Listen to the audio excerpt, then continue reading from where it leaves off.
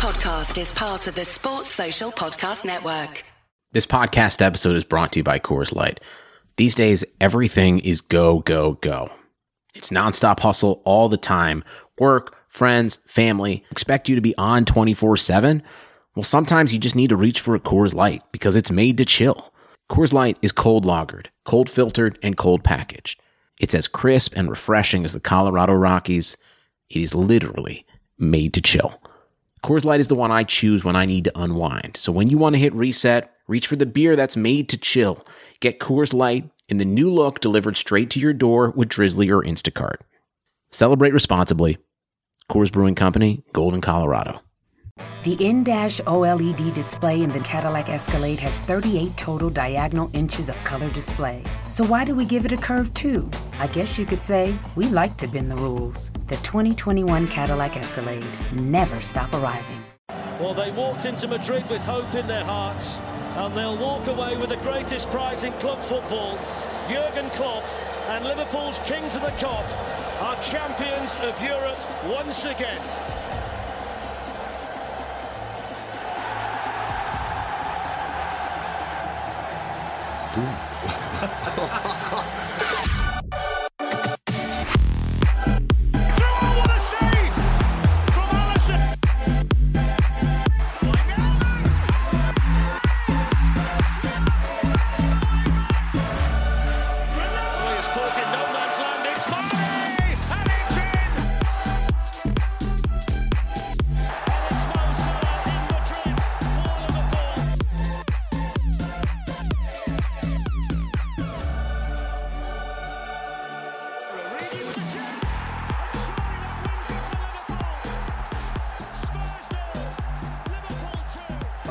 Hello and welcome to another episode of KopEndFracas, your podcast dedicated to all things LFC on the Touchline Fracas network. I'm your host Fahi. Alongside me, I have Ellis, Farouk, Krish, and another special guest. Please welcome the Athletics, James Pearce. Thanks for coming on, James. We've been inundated with requests to have you on the hot seat, so we're really glad to finally make it happen. How you doing? I'm good, thank you. Yeah, nice to be with you guys. You okay? All good. All good. Thank you very much. Everyone else, how you guys doing? Yeah, not too bad. Not too bad. Yeah. Thank you for taking the time, James. Yep. James, how are you finding lockdown? Do you know what? It's like Groundhog Day, isn't it? I think you lose track of what day of the week it is because you're just in this routine now of being so limited in terms of what you can do, and I don't know, just even little things, isn't it? Like just being able to go to the pub, you suddenly have this newfound appreciation of all these little things that you previously took for granted. So, yeah, I mean, time's actually gone pretty fast because I've been trying to juggle work with homeschooling two kids at the same time. So that's been fun and games. So, yeah, just about surviving. So are you looking forward to the start when it does happen, if it does happen, or are you like itching at the feet now? Yeah, I can't wait. Yeah, just football's such a big part of our lives, isn't it? So when it's taken away, God, doesn't have to give you a newfound appreciation of it. So yeah, I mean, it's going to be strange when it does come back because I think it's going to be a long time before we see football grounds full of fans again. But yeah, hopefully, at the moment they're working on kind of like around that June the 8th is the date that's been banded around. Hopefully that'll be when we see Premier League football back. Initially, of course, it'll be behind closed doors. Yeah, so like, what are your thoughts on like the most recent stories? So obviously, we see daily updates, which is obviously quite irritating at times. But what are your thoughts on like the most recent stories where it feels as if there's a bit of self-service by the lower position clubs? And with what they're kind of proposing about, they'll only play if there's no relegation, etc., etc. Like, what do you think about that? Yeah, I think what we're seeing is blatant self-interest, isn't it, from a lot of clubs, and I think you probably can't. I don't think it's probably fair to just point a finger at the bottom 5 or 6 who we're led to believe are the ones that are kind of dragging their heels on this neutral venues idea. I think because every club in these meetings is looking after their own interests. I mean, of course, the ones further up the table have actually got a lot less to lose. When you think of the financial implications of getting relegated from the Premier League, so it's a real difficult one to try and make sense of at the moment, because you're trying to speak to as many different people at different different layers of the game, from players through to coaches and executives, and I think everyone's got a different opinion on what the way forward should be. And it is, it's going to be very, very difficult to try and get some kind of widespread agreement. We're expecting, another big Premier League meeting next week, which will, the significance of that is really important, because it will be after Boris Johnson would have announced, what we hope will be the first stage in easing restrictions. But yeah, at the moment, because they feel as if not every ground in the Premier League would be in a position to adhere to all of the social distancing measures and all the rest of it. And I think they're keen to keep games away from grounds that are in residential areas, to lessen the chance of fans congregating outside stadiums. So, the latest one is that, 8 to 10 grounds being used. And no team effectively playing any of their remaining games at home. It's not, it's far from ideal, and I do sympathise with those teams down near the bottom who would say, well, hang on a minute, you got to play such and such at home with your fans. We're now going to have to play them. Our home game is now going to be 100 miles away in an empty ground. I get that, but I think the implications of not finishing this season are absolutely huge. I've never really understood this argument of null and void and let's just draw a line under this season and think about next season. That to me is just absolutely nonsensical. You have to complete this season, and the sooner that happens, the better. Obviously when it's safe to do so. But there's going to have to be some compromises, because there isn't a perfect scenario where this is going to suit everyone. I think clubs are going to have to accept that they're going to have to give a bit on this, because we just need football back. Yeah. So carrying on with that, James, have you heard any reluctance from Melwood in regards to not playing, or obviously we want to get the season done? Have you heard anything from Liverpool? No, certainly not reluctance. I think from the players I've spoken to, that they're all keen to get back playing again. I think their only thing is they don't want to be in a position where they feel like that they're almost being forced into doing it, or that the Premier League is coming back too soon. I think the players I've spoken to, their position is, look, we'll listen to the health experts, but we want to be 100% sure that it's safe. We don't want to be pushed into a situation where suddenly our health could be at risk. Our family's health could be at risk. So I think at the moment there's I'd say cautious optimism that football will be back by the middle of June, because hopefully as well, things have changed a lot over the last 5-6 weeks. So let's hope in 5-6 weeks time, football won't be the only industry starting to get back to some sense of normality by that point. And you can, of course, Liverpool, probably more than any other club in that Premier League, are keen to get back, because they're just 2 wins away from achieving what no Liverpool team has achieved for 30 years. And although it won't feel the same as it would have done if they'd got it wrapped up before the shutdown, it's still a special achievement. Obviously, you're fairly used to reporting from the actual stadiums themselves. Have you and your colleagues, from the Athletic and in the industry in general, had any concerns, or would you feel comfortable reporting from the neutral venues, or would you prefer to report from home?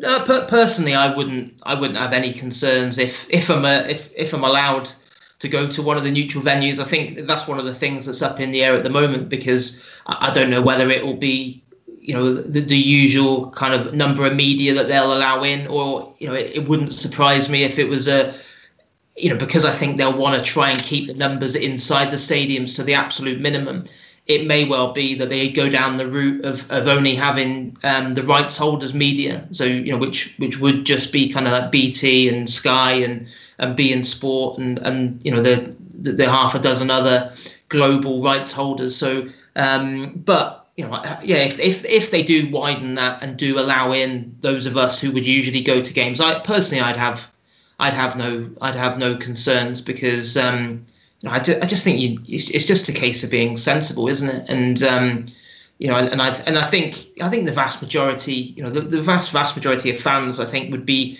really sensible as well when football came back. I think, I don't think it was particularly helpful, the Mayor of Liverpool coming out last week and saying that these plans were nonsensical, because he felt that fans would, thousands of them would just rush outside Anfield and celebrate and all the rest of it. I think the vast majority of people have adhered to all the rules during the lockdown, and I think that would continue when football comes back.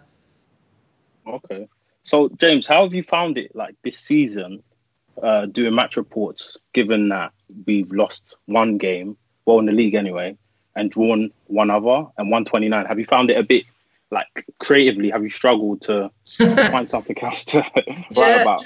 It's funny actually, because I think what's probably helped on that front was moving from the Echo to the Athletic. Kind of that the way that the Athletic do things is kind of really moved away from the kind of traditional match report that when I was at the Echo, I'd have to file 1,000 words on a game within an hour of the final whistle, and probably half or three quarters of that would be kind of analysis, and the other bit would be kind of the actual events of the game. Well, with the Athletic, now I don't file a piece from the game until usually about, certainly if it's a Saturday afternoon game, I wouldn't file until the Sunday afternoon. So what it does do is it gives you, a lot more time to kind of think of a theme and develop it and speak to various people. And so it's interesting, because what I have found is, and when you suddenly cover a Liverpool team that's so ridiculously good and so consistent, it makes you realise that in actual fact, a lot of the talking points come usually from when a team's not performing well, and you're picking the bones out of what's wrong and where they're falling short, why they're falling short. And of course, so that kind of all of that avenue of articles has kind of almost been closed off this season, because Liverpool have been so good. But yeah, thankfully I've kind of, there was a few games, because you're right, you run out of superlatives to use to describe Liverpool this season, and you probably run through the entire team and the other squad players who have played an important part in terms of doing a piece focused just on them. So I ended up doing things like you go to a game and you focus on the throw-ins and the work that they've done with Thomas Gronemark, and Klopp's famed kind of attention to detail and his marginal gains, and stuff on the nutrition side, and how they recover quickly between games. So I'd say you probably just have to be a lot more creative, because when a team is winning and winning and winning like Liverpool have done this season, it definitely does become harder to come up with ideas. Okay, lastly on that, do you think winning the league, if the league is restarted under like the current conditions, do you think it takes a bit of the shine off, Liverpool winning the league after so long? Yeah, I think you'd have to be completely honest. I think it does take a bit of the shine off. I mean, I was a Liverpool fan long before I was a journalist reporting on the club, and it does seem a bit just absolutely bizarre, doesn't it, that now, as we sit here today, the absolute best we can hope for is Liverpool winning the Premier League, probably in a neutral venue in front of 100 people in probably 7 weeks' time. And you think of all the times you've thought about that day, it will find, and we knew it would finally come one day that Liverpool would win the league. And I remember Liverpool last winning the league in 1990, and I was 12 years old then, and to be honest, at the time, it was just like, that's almost like an annual event. It's no big deal, Liverpool winning the league. So Yeah, I think it does. It definitely takes something away from it. I mean, even little things like not being able to have a parade around the city, and because I think that would have been absolutely sensational. And to be honest, I missed the parade after Madrid last year because I was still in Madrid. So I'd have absolutely loved to have been on that parade this time around and on the media bus that goes behind the main bus. So yeah, I think it does take a bit away, but. I think we've all probably reached a stage now where we just want it done because it's been on hold for that long, and this Liverpool team have been that good that they deserve it. And yeah, it's not the way anyone would have wanted it, but I'm still looking forward to that day when Jordan Henderson lifts the trophy. And I think maybe the other thing to factor in is I wonder whether it'll also give this group of players huge hunger to go and defend it next season, because to almost that feeling of, okay, we won it, but it just didn't feel like it should have felt winning it. So, where maybe, a little bit of easing off the gas might have come in on the back of absolutely blowing everyone away in the Premier League this season, I wonder whether we might see Liverpool absolutely bang on it again next season. So and hopefully that'll be the time when we get a proper Premier League title triumph and a parade that everyone can enjoy. Hopefully.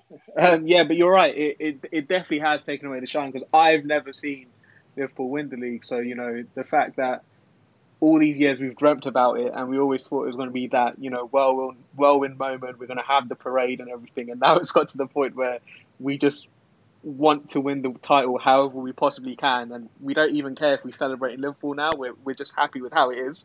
It is crazy how it's happened, but, it's a crazy situation right now. So we brought you on today to basically have a flashback moment. So in our group chat, we constantly discuss the most ridiculous and irritating LFC moments that we've seen since Rafa's tenure. And obviously you've been working since, you've been working for a long time, writing on the club and everything. So we really wanted to bring up some topics with you just to see what you thought at the time, and looking back at it now, what you actually think. So we've got 5 different topics. Number 1 that came up was Roy Hodgson. What were your thoughts when we initially hired him? Nationally, it was weirdly praised due to his success with Fulham, but locally, how was it actually taken? I think, I remember the mood at the time was not particularly buoyant as you'd imagine. I think you're right. I think there was a big difference, and there probably still is a big difference now in the way that Hodgson was perceived in Liverpool and the wider footballing community. Certainly in the UK, I think he'd had that Europa League run, hadn't he, with Fulham, that had kind of had enhanced his reputation. But I must admit, I was well and truly, this isn't hindsight. I was well and truly in the camp of, how is this guy anywhere near the Liverpool job? And it does almost feel like a bit of a bad dream that he ever was given the opportunity to manage Liverpool. I think, it was. I remember speaking to people at the club at the time, and in terms of the reasoning behind it, and of course, what was the reasoning? Well, the reasoning was that Roy Hodgson was almost like a safe pair of hands, and someone who, after all the kind of the infighting and upheaval towards the back end with Rafa Benitez, and Rafa, obviously fighting his corner, and the deteriorating relationship between certainly kind of him and Christian Purslow, and of course Hicks and Gillette were bringing the club to its knees at the time. So the idea was that Roy Hodgson was this kind of safe pair of hands who would just keep things ticking over and wouldn't kick up a fuss, would accept the fact that there wasn't going to be an awful lot of money to spend on players, and would just keep things ticking over until new ownership was brought in and a takeover was done. Now, of course, the irony is that rather than being he was, as I think I probably wrote far too many times, he was brought in to try and steady the ship, and he ended up nearly sinking it. because he was. I remember because it was around that time that I wasn't the Echo's Liverpool reporter till just after Kenny Dalglish came back in 2011, but I was around to the vast majority of games under Hodgson, and it was. I've never known a fella manage to alienate people at every turn like he did. It was almost every single quote was, it wasn't helpful. I mean, it was.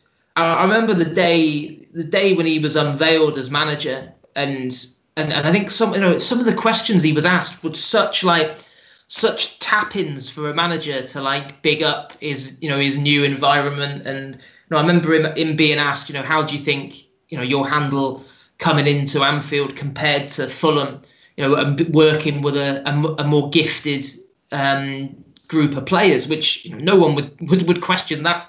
And he said, I think that's very disrespectful to the players I work with at Fulham.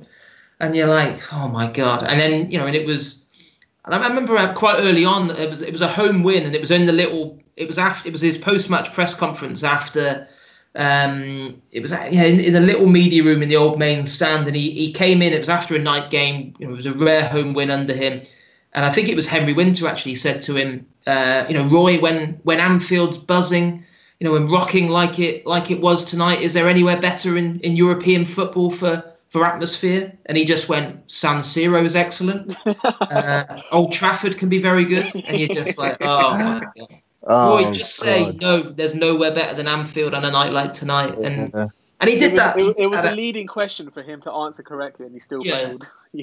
And of course, there's so many examples. I was sat in the little media room upstairs at Goodison when having just watched, which still I think in my memory is the worst Liverpool derby performance I've ever seen. And see Liverpool lose 2-0 in shambolic fashion, and then he came out and said that was our best performance of the season. And you're just thinking, mate, fans who were going away hurt and angry having watched that shambles, you can't pull the wool over their eyes with ridiculous statements like that. And then similarly, I was in the press room at Old Trafford when Ferguson had come out and called Torres a diver. And one of my colleagues said to Hodgson, Ferguson's just called Torres a diver. What would be your response to that?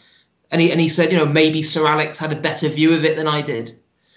And you're just like, oh. So I think in the end, the only surprise was that he managed to last until early January, because I was actually there at Ewood Park for his last game in charge, and that was painful. I think the press officer waved off his post-match press conference after about 2 minutes, because you just knew then that he couldn't go on any longer. Yeah, I think I remember even seeing Anfield's capacity at a point was at 38,000. Fans just weren't showing up. They gave up watching him. Yeah, I think it was a game against. I think it might have been Bolton, where I think it was 8,000. It was a sellout, but about 8,000 fans actually chose to stay away. Yeah. And I think when that happens, the writing's on the wall, and yeah. Obviously, another situation that we found kind of ridiculous was the Suarez and Evra affair. Yeah. How badly do you think the club regret blindly backing Suarez in the case of taking his word, then later finding out that this guy's blatantly lied to us? And when they did find out he lied, how comes, or why didn't they go so hard on him? Yeah, I mean, that was a very bleak period trying to cover Liverpool at the time, because it was it was just handled so badly, wasn't it? And I think it was good, obviously far later than it should have been, but it was good to earlier on this season to hear Patrice Evra talk about how he'd received a letter from Liverpool apologising for the way they handled it. And I think when you actually read back over all the details, and you just realise how it was just right from straight after the game, it was handled badly, because I think, and I think a lot of that was the emotion of the Liverpool Man United rivalry. I think if that had been a different club that Evra, if that had been Evra playing for West Brom or Aston Villa, I think Liverpool's response would have been different. I think they got caught up in the rivalry of that. I think you had all this business with like the nuances of what Suarez had said, and because he was a very popular figure in the dressing room. I think that was the thing as well, and so it was. I think it was just a difficult situation for everyone. And I think what it needed was someone in authority. And of course, Damien Comolli was the man at that time who should have been all over it in terms of leading Liverpool's response.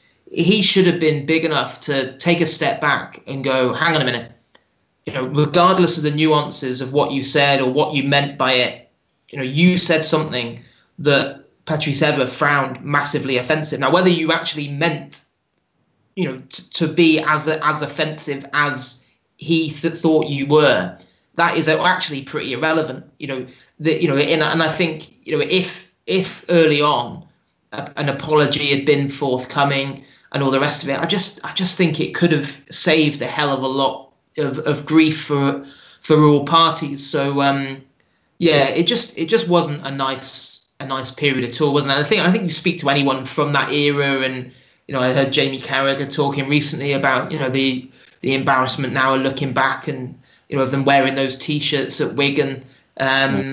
It's you just cringe a bit, don't you? Because it was it's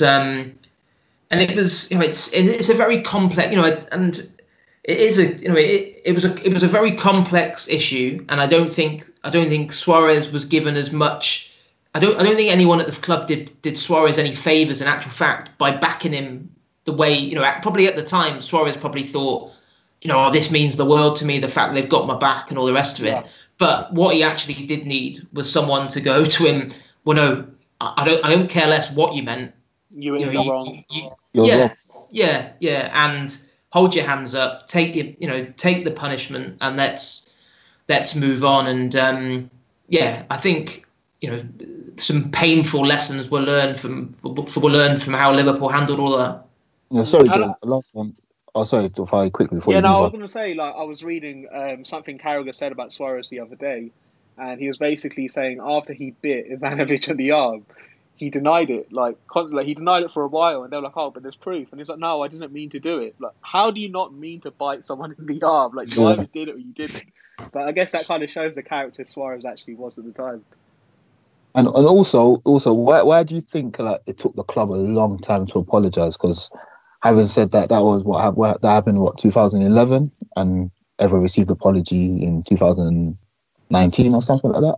So why do you think it took the club so long to rectify that? Not rectify it, but it's a good question. I think probably just because it came back into the kind of the public consciousness again. I think because Evra had done I think he'd given a couple of interviews, hadn't he? And it was, and I think it just suddenly kind of, I don't think it was. I remember speaking to people at Liverpool, certainly, the owners, not long after that were like, oh my God, how badly has this been handled, and how we wish, if only we could turn back the clock, we would have done things differently. I think.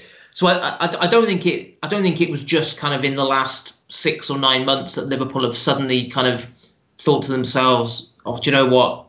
We handled that badly. We need to apologise. I think it was just more the fact that it kind of came back into the kind of the public arena with Evra talking about things, and someone at Liverpool, I think it was Peter Moore that wrote the letter, clearly, feeling that, okay, internally we might have accepted for a long time that we did wrong, but why don't we hold our hands up publicly and actually write to Patrice Evra, and I think that was the right thing to do. But I don't think it was a case of it had taken them that long to kind of realise that they'd handled it badly, because I think there was a realisation that certainly. That it should have, Liverpool could have saved themselves a huge amount of grief if they'd reacted very differently to that situation.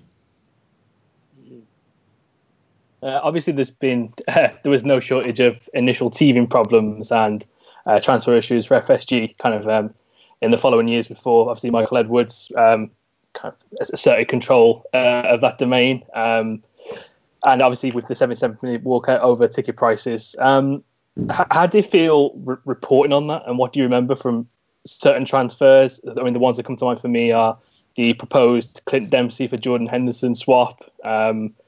Two, which I actually followed your Twitter account and you're reporting quite closely on, were the initial Mohamed Salah transfer and the unsigned document for Conor Plianka in 2014. Yeah. So what are your kind of like memories on that? Yeah, it was.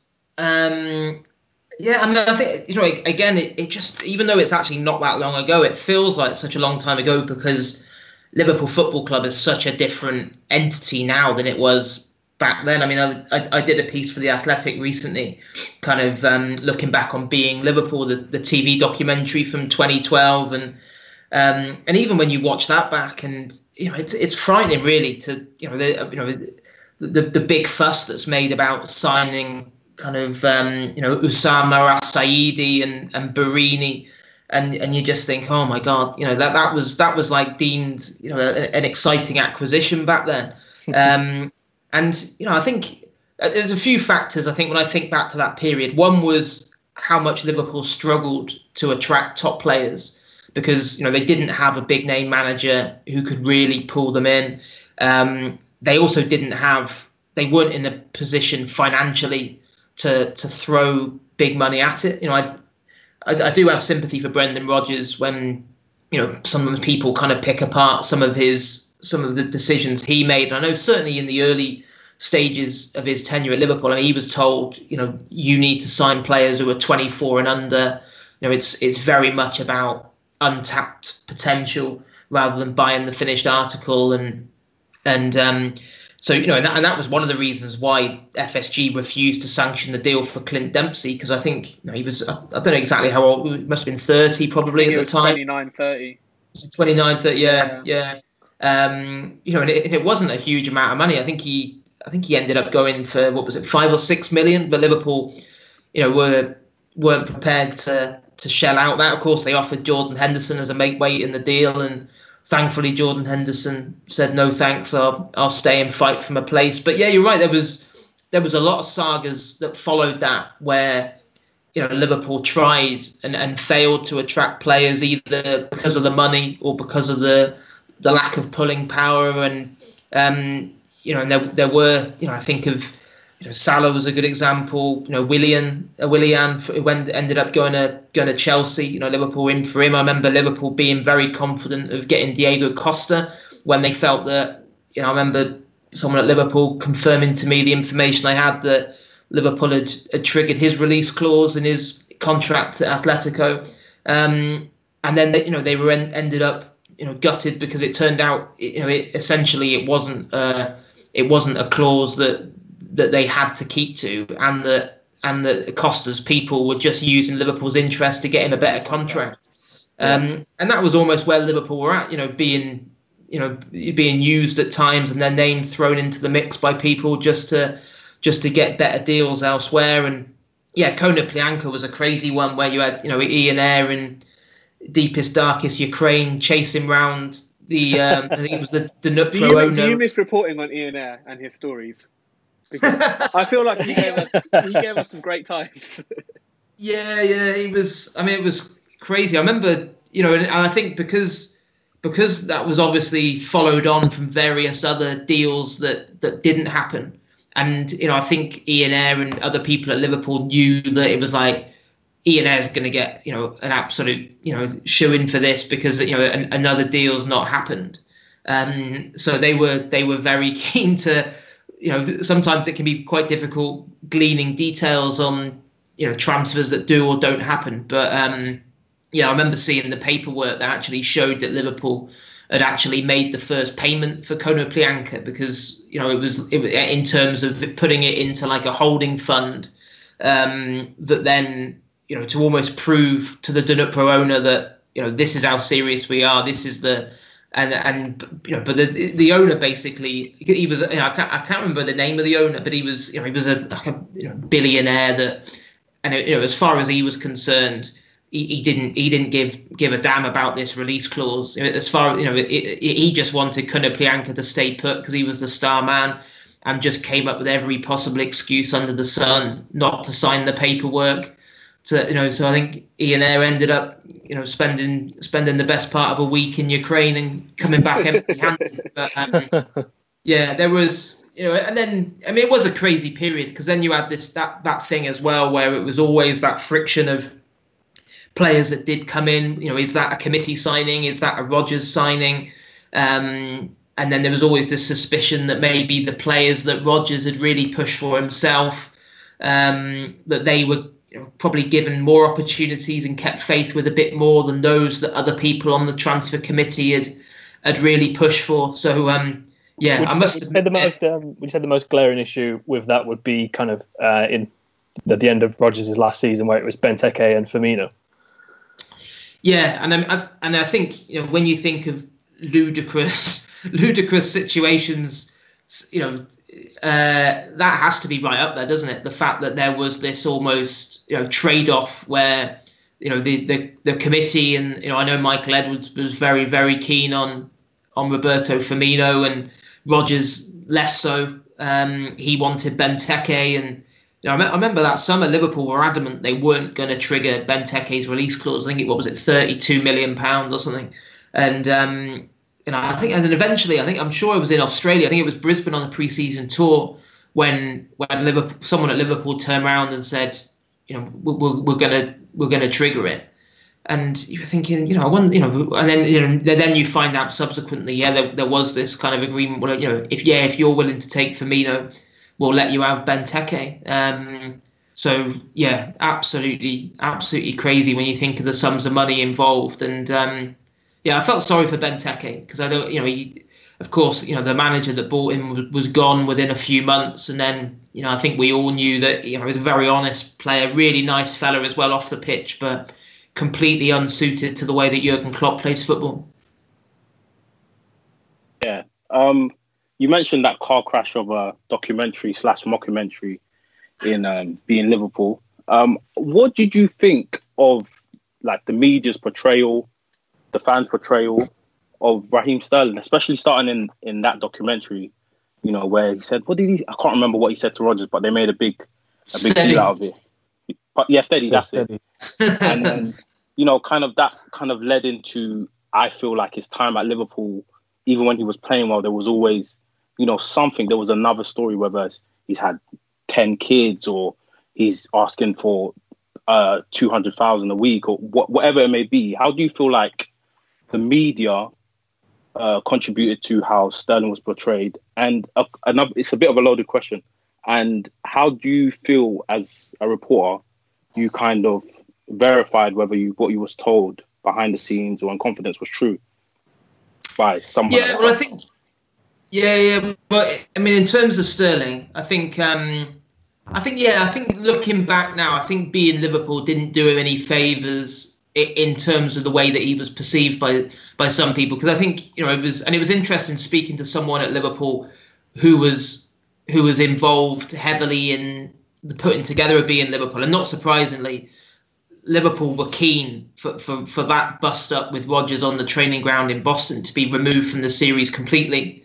But the deal that Liverpool had done with Fox didn't. I think these days the agreements are very different. If for example you look at the Man City one, you can guarantee Man City would have had 100%.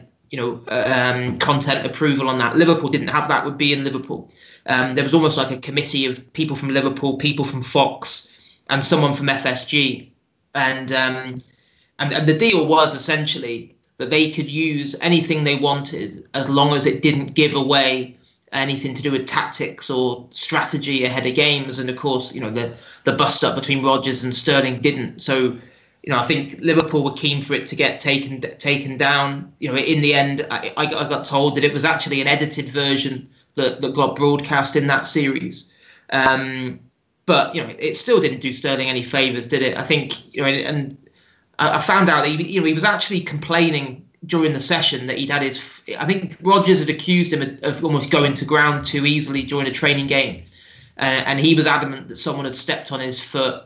And then Rodgers claimed that he heard him say steady. Raheem said he didn't say steady, and then of course Rodgers then makes a bit of an example out of him in front of all the other young players, as if to say no one's taking liberties with me, son. Yeah. So yeah, I mean, do you know what? I think it's really difficult actually. I don't think anyone came out of the Sterling Liverpool thing brilliantly in terms of covering themselves in glory. I think I certainly wouldn't. I think it's too simplistic to say that Liverpool deliberately painted him in a bad light, because I don't think they did. I think Liverpool were great for Raheem Sterling in terms of really launching his career, and Raheem Sterling was brilliant for Liverpool. Such an exciting talent. I think he got some bad advice in terms of the way that he conducted himself before he left Liverpool. Because I think when you take the emotion out of it, that summer that he left Liverpool, Liverpool were, the wheels had come off Rodgers' managerial reign, hadn't it? The 6-1 defeat at Stoke, Steven Gerrard walking away. I don't, for a lad with no massive emotional attachment to Liverpool, I can understand why Raheem Sterling looked at that and thought, how long is it going to be before Liverpool are going to be in a position to challenge for trophies again here? Yeah. And I want to play Champions League football. And I think that if he just, I just think some of the antics that from his agent and from him, and Liverpool weren't immune from that. Of course, Liverpool, there's when you've got a contract standoff like that, you get a lot of people briefing and counter briefing, and and you get hearsay about what's going on in the discussions and all the rest of it. But I remember Raheem did that interview with the BBC when he talked about being flattered by Arsenal's interest, and then one minute it was in one paper that his relationship with Rodgers had broken down, and the next day it was, I want to play Champions League football. Then it was, the money's not good enough with the new contract offer, and I just think all of that contributed to now all the stick that he gets when he comes back to Anfield with Man City. When I think it is possible to leave a football club without all that acrimony. And I think the other thing that's sometimes overlooked with Raheem Sterling is Liverpool named their price £49 million that summer, and they ended up getting the asking price. City, I think, had 2 bids rejected before they accepted it. So if Sterling and his representatives had not gone down the road of going public with how unhappy they were quite so often, I think he could have gone with not every fan, of course, but I think a lot of fans would have understood his reasons for going. But I think what left a bad taste for me was the fact that there seemed to be a lot of games being played. And I don't think that did Raheem Sterling any favours in terms of how Liverpool fans, certainly a lot of Liverpool fans look upon him, which I think is a shame, because he's an unbelievable talent, and I've got a lot of admiration for the way that he's conducted himself since. I think he's done a lot of growing up since then. Yeah, I think just a little bit on that. I think everybody, like you said, nobody came out looking the best in that situation. I do feel like Liverpool kind of didn't help themselves. Like at the end of the 13-14 season, should have offered him a renewal there and then. Yeah, that's true. Tony Evans mentioned that his first contract, when he was offered a renewal, the one he did sign in his first season, it should have been a lot higher, because he was playing ahead of Downing, who was on triple the wages. So it was almost like they were asking for money to claw back what he felt he had lost. And I just feel like it was managed poorly on all sides.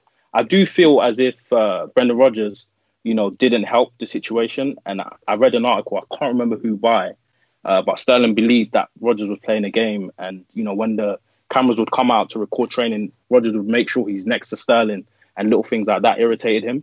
But yeah, like you said, nobody covered themselves in much glory in that situation. Yeah. And, we're all better for it now anyway. So, yeah, interesting.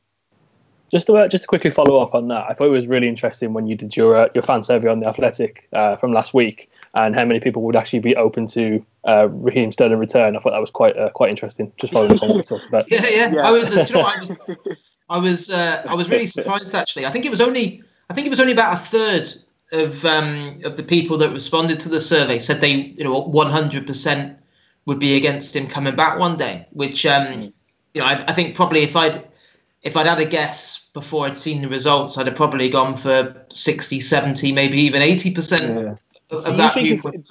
Do you think it's because of the demographic of your readership? So the people that took the poll, because obviously I saw that it was a younger group of people that were actually that were active on the poll. So I feel as if maybe our age range, the 25 plus age range, for example, are a bit more sympathetic towards Sterling, in a sense. Yeah. I think that's definitely part of it. Yeah, and I think, you know, hope maybe as well when you actually take a step back and you think about it, you know, he, regardless of whether you particularly like the way that he conducted himself or not, you know, or whether you've got some sympathy because, you know, over time you've appreciated that, you know what, Liverpool didn't handle that particularly well either. He is an elite talent, isn't he? I think, you know, and I think that's probably what swung a lot of people was that, well, do you know what?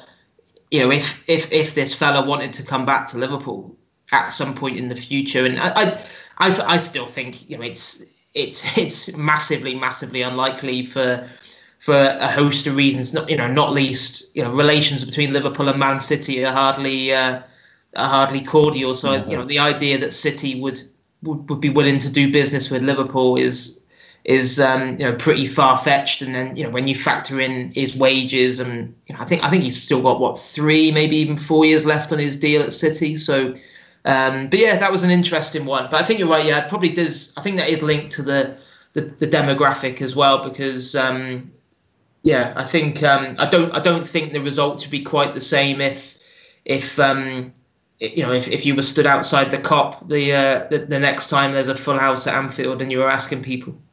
Yeah, true. Quickly, because I'm aware of time. Given that I heard last week that he's coming back, or a couple of days ago that he's coming back, how was it writing on Karius's disaster class against Madrid in the Champions League final? Yeah, it was horrendous. Yeah. I mean, it was. Were you seething yourself as a fan, and you were trying to be objective whilst writing these pieces, and you were just struggling?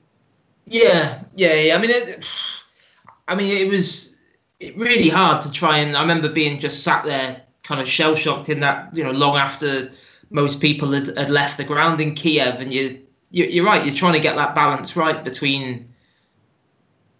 You can't get away from the fact that this fella's meltdown has cost Liverpool the Champions League final, but you're also trying to be humane in terms of picking the right words, and because regardless of what anyone thought about Karius before that night or whatever they think about him since, it was horrible to see someone suffer like that in the biggest night of his life, and yeah, I mean, it was. Again, that turned into almost like a saga that you didn't really see coming. With then, of course, Liverpool sending him off for all these tests, and then the statement from the club about how he'd been concussed. I mean, it's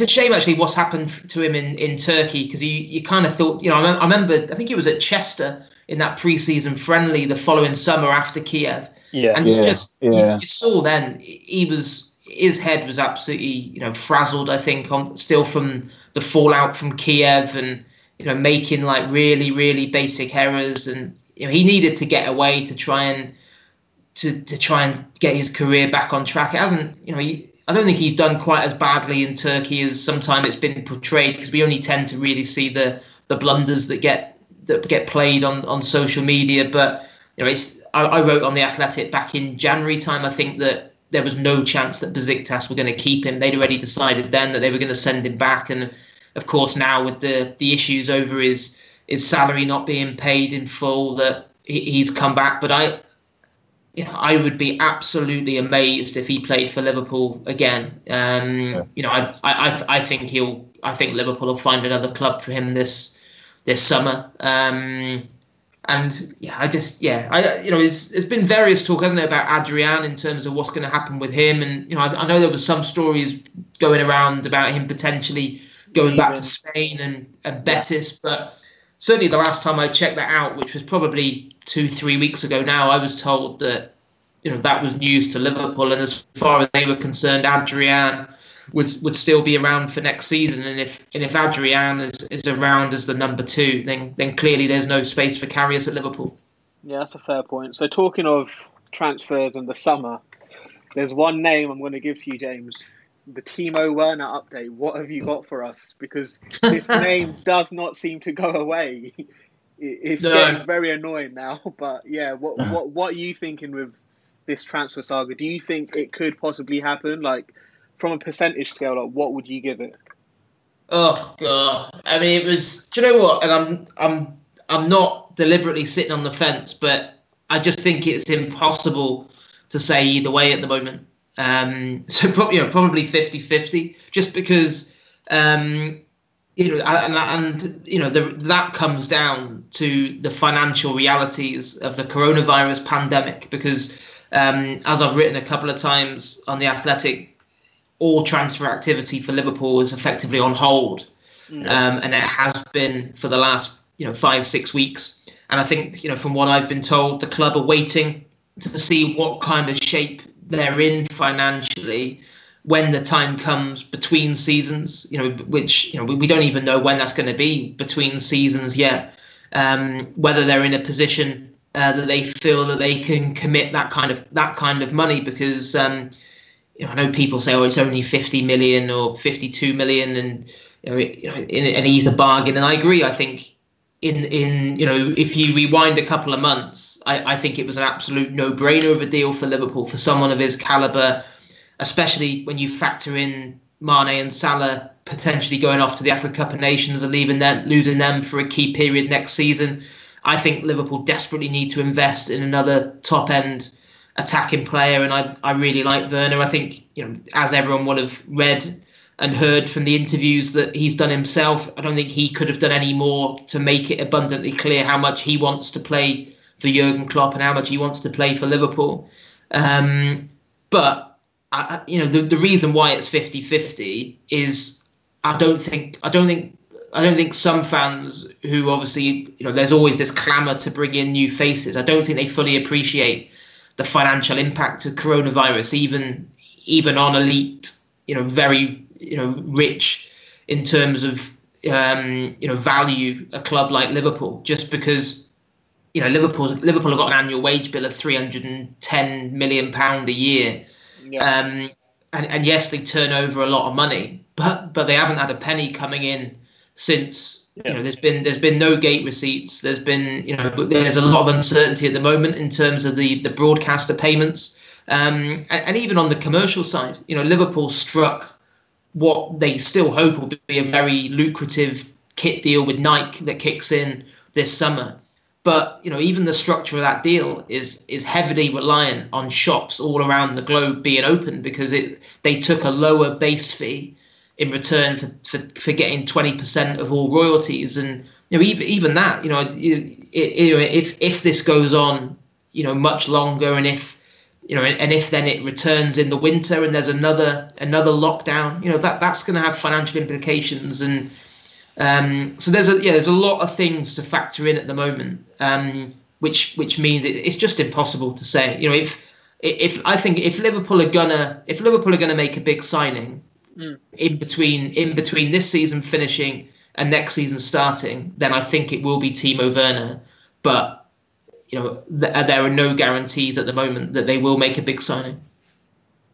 Obviously, just going on the coronavirus point, do you think, obviously, for this transfer window, more than any other transfer windows, obviously Michael Edwards has done an amazing job finding value in transfers. Just to name a few, Wijnaldum, Minamino, quite recently too. Do you think this is possibly one of his most ideal, probably for lack of better words, ideal scenario in terms of unearthing talent for reasonable fees and in terms of potential development as well? Yeah, I mean, I think when you speak to people at Liverpool, they still primarily their efforts, and maybe not so much this summer, because I don't think this summer would have been, I don't think that Liverpool would have signed that many players anyway before this happened this summer, because the squad's so strong anyway. But certainly going forward, they still see, their primary focus is almost trying to find the next superstar rather than buy the current superstar, if you like. So, there's a lot of fanciful talk in there about Mbappe, and it made me laugh a few weeks ago now when I read somewhere that someone said, I think it might have even been a journalist somewhere wrote that Mbappe would be open to joining Liverpool if they were to pay the £300 million fee. And you're just like, I think the back end of that sentence might be the problem area. So I think Michael Edwards will, and the analytics team who do such amazing work, they will be looking at Minamino type deals. But I just think there's all kinds of implications for Liverpool on the back of this, because I think before this happened, they would have expected to have generated quite a lot of money this summer, probably from selling Harry Wilson and Marco Grujic. I think I think they probably could have got 35-40 million pound for the two of them combined. They were looking at selling Shaqiri for 15 million.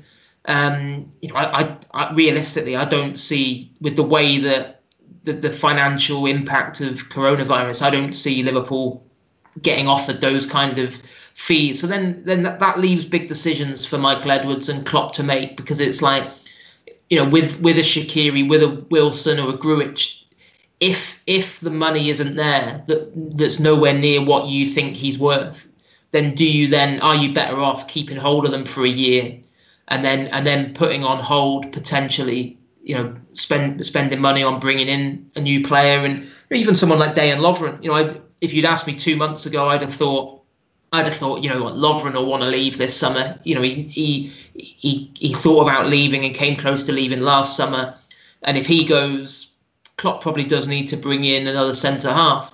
But now you're probably looking at it, and if you're Lovren, you probably don't have the kind of offers that you probably thought you were going to. Certainly Liverpool won't have the same kind of offers for him. So that might change as well. So there's so much up in the air at the moment.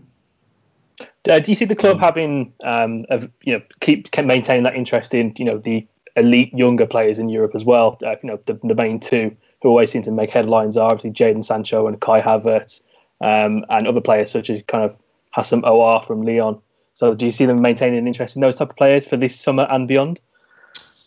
I don't think Sancho. I think Sancho was only Klopp. I'm sure Klopp's gone on record before talking about his admiration for Sancho, but I was told that, I think Dortmund want kind of like 120 million or something for him. I just think a deal like that is only realistic if one of the current front three were to turn around and if purely hypothetically speaking, if Salah or Mane or Firmino was to say, right, I want to leave, I want to go to Real Madrid or whatever, then I think Sancho becomes someone who Liverpool would definitely be interested in. But the reality is Liverpool are planning for the future with the front three they've got currently on board. All three of them have still got their best football ahead of them, I believe. So no, and I'm not sure there's a club anywhere that would spend 120 million pound on a signing that doesn't walk into the starting lineup. So and the same with Havertz. I think again, it's like some people say, like, do Liverpool have an interest in him? And it's like, well, yeah, of course. He's absolutely, he's an elite player. Of course, he's on Liverpool's radar. But again, I think he probably fits into the Sancho category in terms of Liverpool feel that at the moment, in terms of what they need and what it would cost to get him, that it's probably not realistic unless they were to suddenly lose someone and a gap in the squad opened up. Fair point. All right, cool. So we've got a few listeners' questions. We were inundated with tweets, so I'm going to try and filter through a couple of them really quickly. So we had one from P. Child where he asked, which hashtag announce drove you insane And do you bother engaging with them anymore? So throughout the years, we've had Royce, we've had Mbappe. Like, which one out of all of the ones you've had since being on Twitter? It would have to be Fekir. Fekir, right? Yeah, I still get people. Not that I go running that often, but I have actually had it where I've been running along the front by the Mersey in Liverpool, and some fella just winding his window down and shouting at me, "Announce Fekir."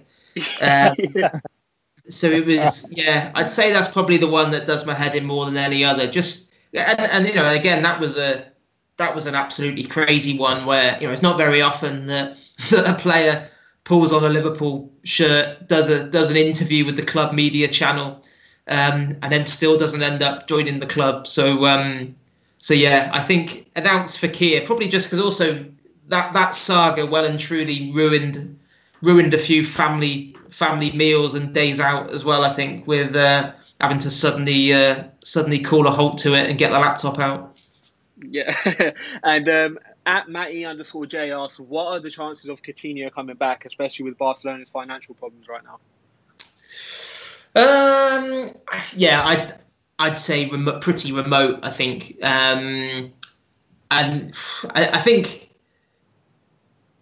I would just be amazed if Liverpool took him back, because I think for a number of reasons. I think the only thing that even makes me think there's a minute chance is if the price was to drop to a level where you suddenly thought, well, hang on a minute, at that price, then we'd be stupid not to be in the conversation. But I just think there's other clubs that probably feel like they'll need him and be willing to pay a lot more. And I just think also, whenever I've spoken to Klopp about Coutinho and he's, I always think he thinks that Liverpool have evolved without Coutinho, and they've actually become a lot more unpredictable. And I actually think it would be a backward step. And also, I don't think he didn't cover himself in glory towards the end, Coutinho, with the way that he conducted himself and the way that. The faking of the injury, we say faking. Let's just say it was a big coincidence. He got a back injury I think it was a back injury the same day that Mike Gordon told him he definitely wasn't going anywhere, and that was when they were in Munich for a pre-season game. So and when you think, I remember asking Klopp, why did you not just tell him he had to stay to the end of the season? Why sell, who at the time was viewed as your best player midway through the season? Does it not send the wrong message out? And Klopp said, we reached a point with him where we felt we couldn't even use him. So you think, well, and that's quite a stark thing for a manager to say, which I think gives you an insight into what he was like around the place by that point, because he was so desperate to get away. So I'd be very surprised if we saw him back at Liverpool. Cool stuff. And final question from me, James. In 2015, you famously called me a very rude man. Do you still stand by that wild allegation? What are you willing to divulge what you'd said to me? I am not going to divulge what was said. All I am going to say is you called me a very rude man, and that tweet went viral. Right, I now got to look back over my old tweets to try and find out what. I'll make sure to delete before you find it. I think we can wrap up things here. James, thank you so much for being our special guest this week. Thank you. Thank you. Look forward to having you on after we're hopefully crowned champions. Before we go, would you like to quickly plug The Athletic with our listeners?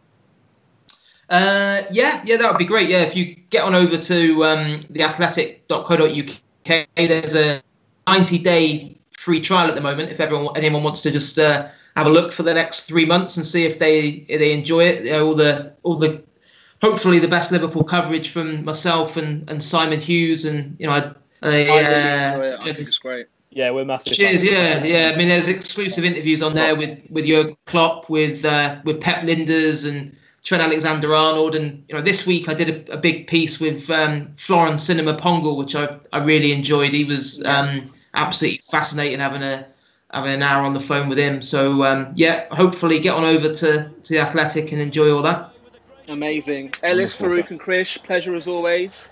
Take it easy, guys. Thanks, man. Brilliant. And make sure to wash your hands. Cheers, guys. Nice chatting to you. Cool. Take care. Take care. Cheers. Bye. Bye. Cheers.